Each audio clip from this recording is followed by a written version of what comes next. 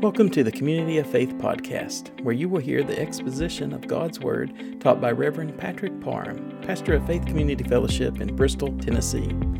If you are in the Bristol area and would like to visit, please join us for Sunday morning worship beginning at 10 a.m. If you're not able to join us in person, join us online. Visit our website, faith-cf.org. That's faith-cf.org. Or you can find us on Facebook at facebook.com/Faith Community Fellowship Bristol. That's all one word, Faith Community Fellowship Bristol. Here at Faith Community Fellowship, our goal is to ensure that what we do is edifying to our Heavenly Father, and we hope that this podcast is a blessing to you. Let's join Pastor Pat as he brings us God's Word. Beginning verse 27 of Mark chapter 11. Then they came again to Jerusalem, and as he was walking in the temple, the chief priests, the scribes, and the elders came to him. And they said to him, "By what authority are you doing these things? Who gave you this authority to do these things?" But Jesus answered and said to them, "I will also ask you one question. Then answer me, and I will tell you by what authority I do these things. The baptism of John, was it from heaven or from men? Answer me." And they reasoned among themselves, saying, "If we say from heaven, he will say, well, why then did you not believe him? But if we say from men," they feared the people, for all counted John to have been a prophet indeed. So they answered and said to Jesus, "We do not know." Jesus answered and said to them, "Neither will I tell you by what authority I do these things."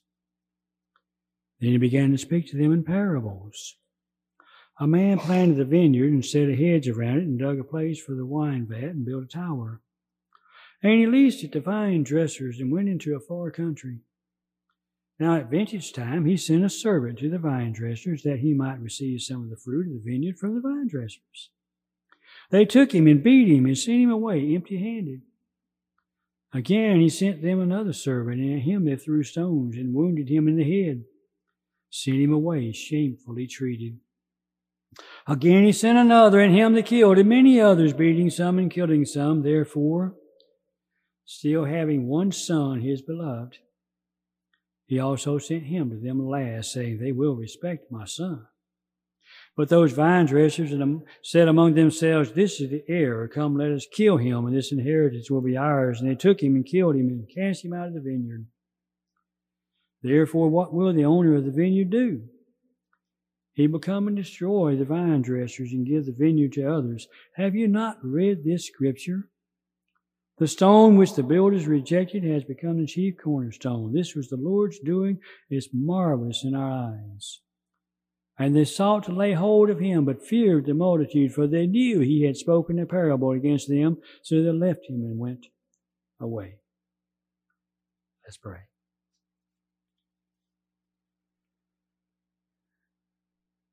Lord, as we continue this service and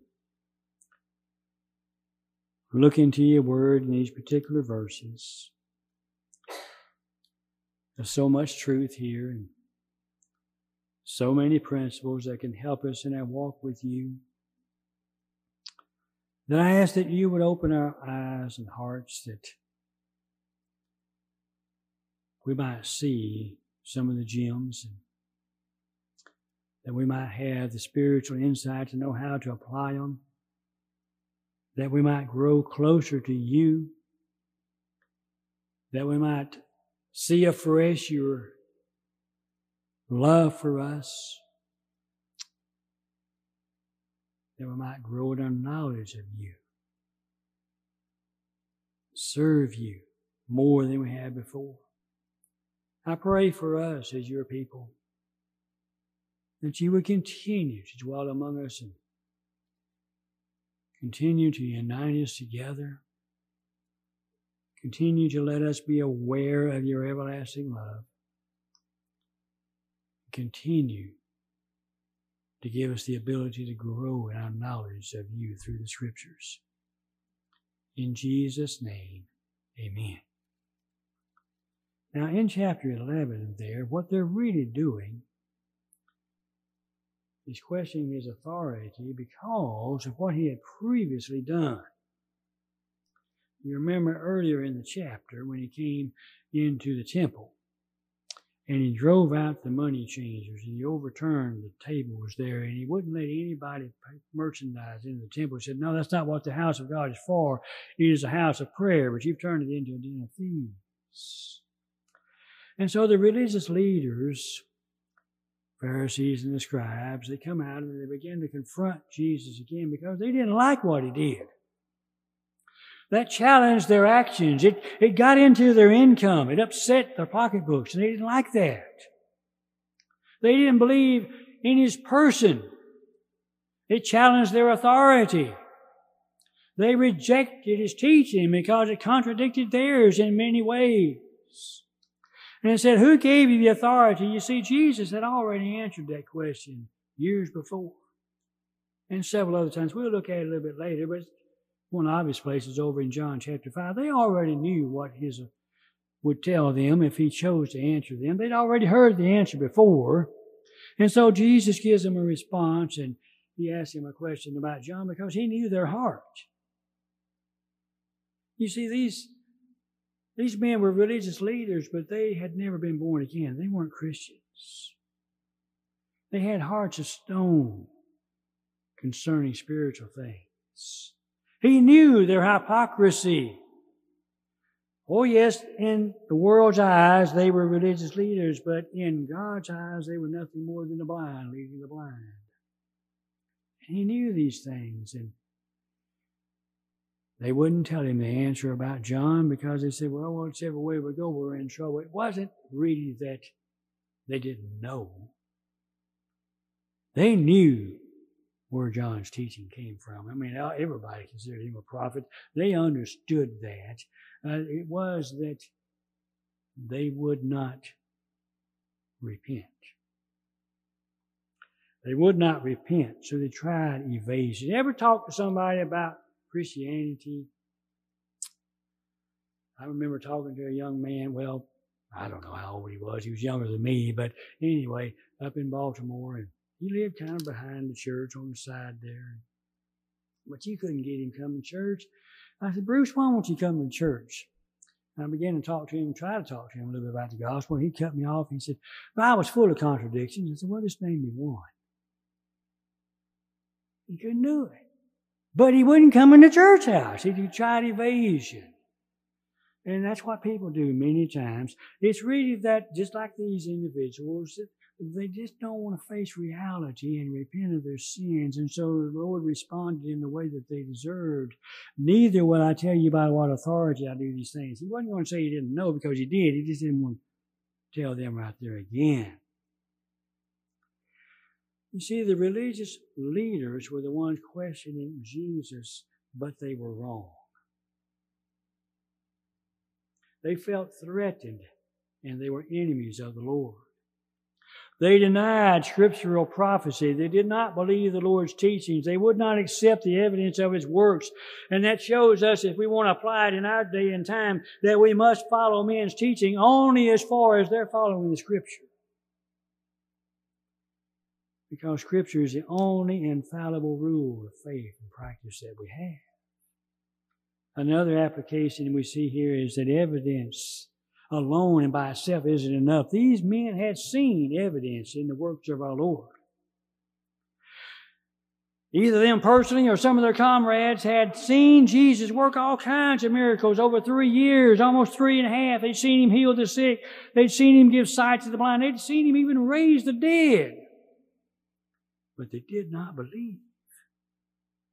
If they had believed, they would have submitted to His authority rather than questioning it. This is not to say that evidence isn't helpful. It's necessary, but there must also be a working of the Spirit for people to be saved and believe in Jesus. And their answer, as I was mentioning a little bit earlier, sadly, it reflected their refusal, not their lack of understanding. And many times today, when we witness to people, excuses are offered for not believing, when in reality it's just that there isn't the will to submit. There isn't the will to submit. Pretended difficulties many times simply are disguises. And in those cases, the people of God, we need to be consistent in our testimony, consistent in our prayer, show loving sharing of Christ. And it might take a long period of time, and that's what is needed. Just keep loving and sharing. And then in verse 33, he said, neither will I tell you. Jesus had already answered that question. And I mentioned John chapter 5. Let me just read there where this is years before he had answered the question. Verse 25 of John chapter 5. Most assuredly I say to you, the hour is coming and now is, when the dead will hear the voice of the Son of God, and those who hear will live. As the Father has life in himself, he has granted the Son to have life in himself, and has given him authority to execute judgment, because he's the Son of Man. He answered that question way back 3 years earlier and many times since. Testimony and evidences were abundant. They just refused to believe. What a sad, sad, sad situation. Well, as we're coming into chapter 12, he begins to give a parable here, which is just a physical story to tell a spiritual truth. And the parable is somewhat loosely based, and if you look at it, it's pretty closely based on Isaiah chapter 5. He's going back, and they would have been familiar with Isaiah chapter 5. They were familiar with the Scriptures. And he talks about this vineyard owner. What does the owner do? Well, he plants it. He protects it. He digs a place for the wine vat. He built a tower to watch over it. And he released the vine dresser. In other words, the owner did everything that was necessary. Everything that was necessary to take care of the vineyard. And then he left and went into a far country. He owned it. The vineyard belonged to him. That's important. We need to understand that. He owned the vineyard. He did everything for it. He planted it. And then he leased it out. And a lease assumes some kind of a payment arrangement. And the vine dressers were aware of all that. They knew everything that had happened. The vineyard, if you go back to Isaiah chapter 5 and verse 7, was the nation or the house of Israel. And then the workers, they had some activities here in verses 3 through 8. And we read through those, how they abused the owner's servants. And that represents the Old Testament prophets, how some of them were killed, and some of them were tortured, and some of them were abused. And then you get down to verses 6 through 8, talking about the son of the vineyard owner. Obviously, he's talking about himself. He's talking about himself, the Son of Man, and what was going to happen to Jesus later that same week. The final rejection of the Messiah by his own people, where it says in John 1 and verse 11, he came into his own, and his own received him not. And so we have all of these particulars here, and then there is a response. What will the owner of the vineyard do? The response of the landowner, the vineyard owner, Israel was removed. It was in the process of being removed even as this was being spoken, because they would not submit to the teachings of their Messiah. Ultimately, the nation was totally removed in AD 70. And the gospel was opened up to all the world, to all the Gentiles, and to whoever would come into a saving knowledge of Christ. And why? Why was this done? Verse 10 and 11, they rejected the chief cornerstone. They rejected it, meaning they rejected the Lord Jesus Christ. So the Lord's response is, the landowner's response is, I'm going to destroy this vineyard and open up another one, because you have rejected the chief cornerstone. And what was the response of the ones he was talking to? They sought to lay hold of him, the feared the multitude, for they knew he had spoken the parable against them. They knew what he was saying was directly toward them, but they would not repent even with that knowledge. Now stay with me. I don't want to lose you, but the teaching of the chief cornerstone is foundational in the New Testament especially to understand how God builds and works in His church. You all know or are familiar with Ephesians 2:19 through 22, where it talks about the apostles being the foundation of the church, the apostles and prophets, and Jesus Christ Himself being the chief cornerstone upon which the church is built. And so, as He's building His church, it goes back to Old Testament teachings. Think of Isaiah 8, verse 13 and 14. Let me just read that one. Let Him be your fear. Let Him be your dread. He will be a sanctuary, but a stone of stumbling, a rock of offense to both the houses of Israel, a trap and a snare to the inhabitants of Jerusalem. The religious leaders, He's telling them, you have rejected the cornerstone. Now, how do we apply that? What about in our lives? Are we striving to hallow Christ? In other words, set Him apart and work for Him as we serve Him.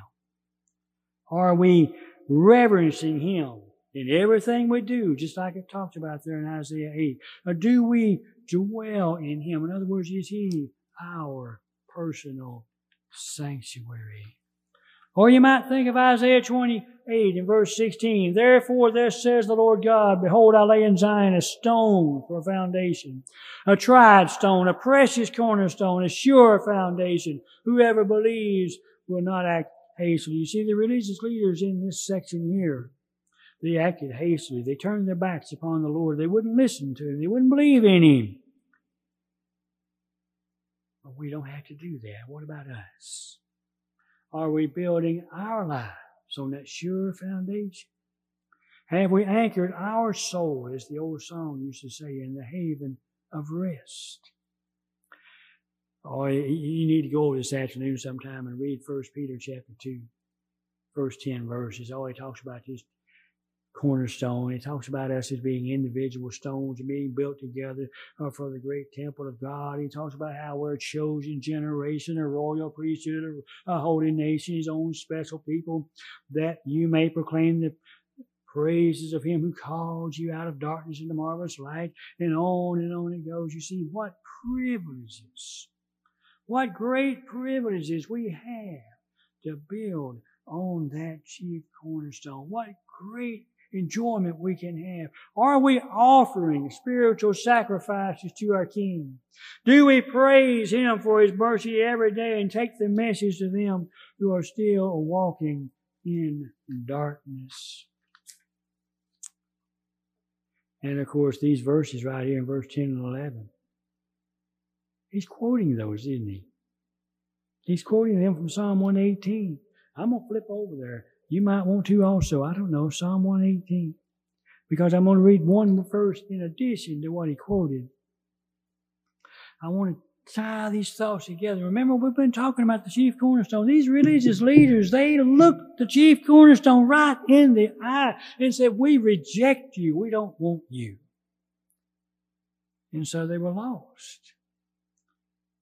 But back in Psalm 118, which is where he was quoting from, verse 22, the stone which the builders rejected has become the chief cornerstone. They couldn't stop the work of God. This was the Lord's doing. And it's marvelous in our eyes. And in verse 24, this is the day which the Lord has made. We will rejoice and be glad in it. And I know many times we've gone up and down different roads and saw on the marquees of churches, verse 24, this is the day which the Lord has made, and we will rejoice and be glad in it. And it kind of brightens our outlook on that particular day. Maybe it causes us to forget about something that's happened to us earlier in the day. And we think, well, I ought to be rejoicing because this is the day the Lord is letting me live, and there's nothing wrong with that application. Nothing wrong with it whatsoever. But I want you to realize that in context, it's much larger than that. It's much larger than that.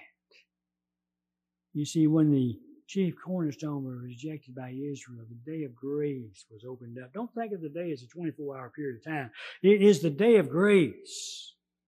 And it was opened up, and God began building His church. The day in which He is calling us as individual stones, as it talks about over in 1 Peter chapter 2. And we build our lives on that solid foundation. We here who today are blessed to live in this day, to be a part of His building, to be one of the stones in the framework built upon the chief cornerstone.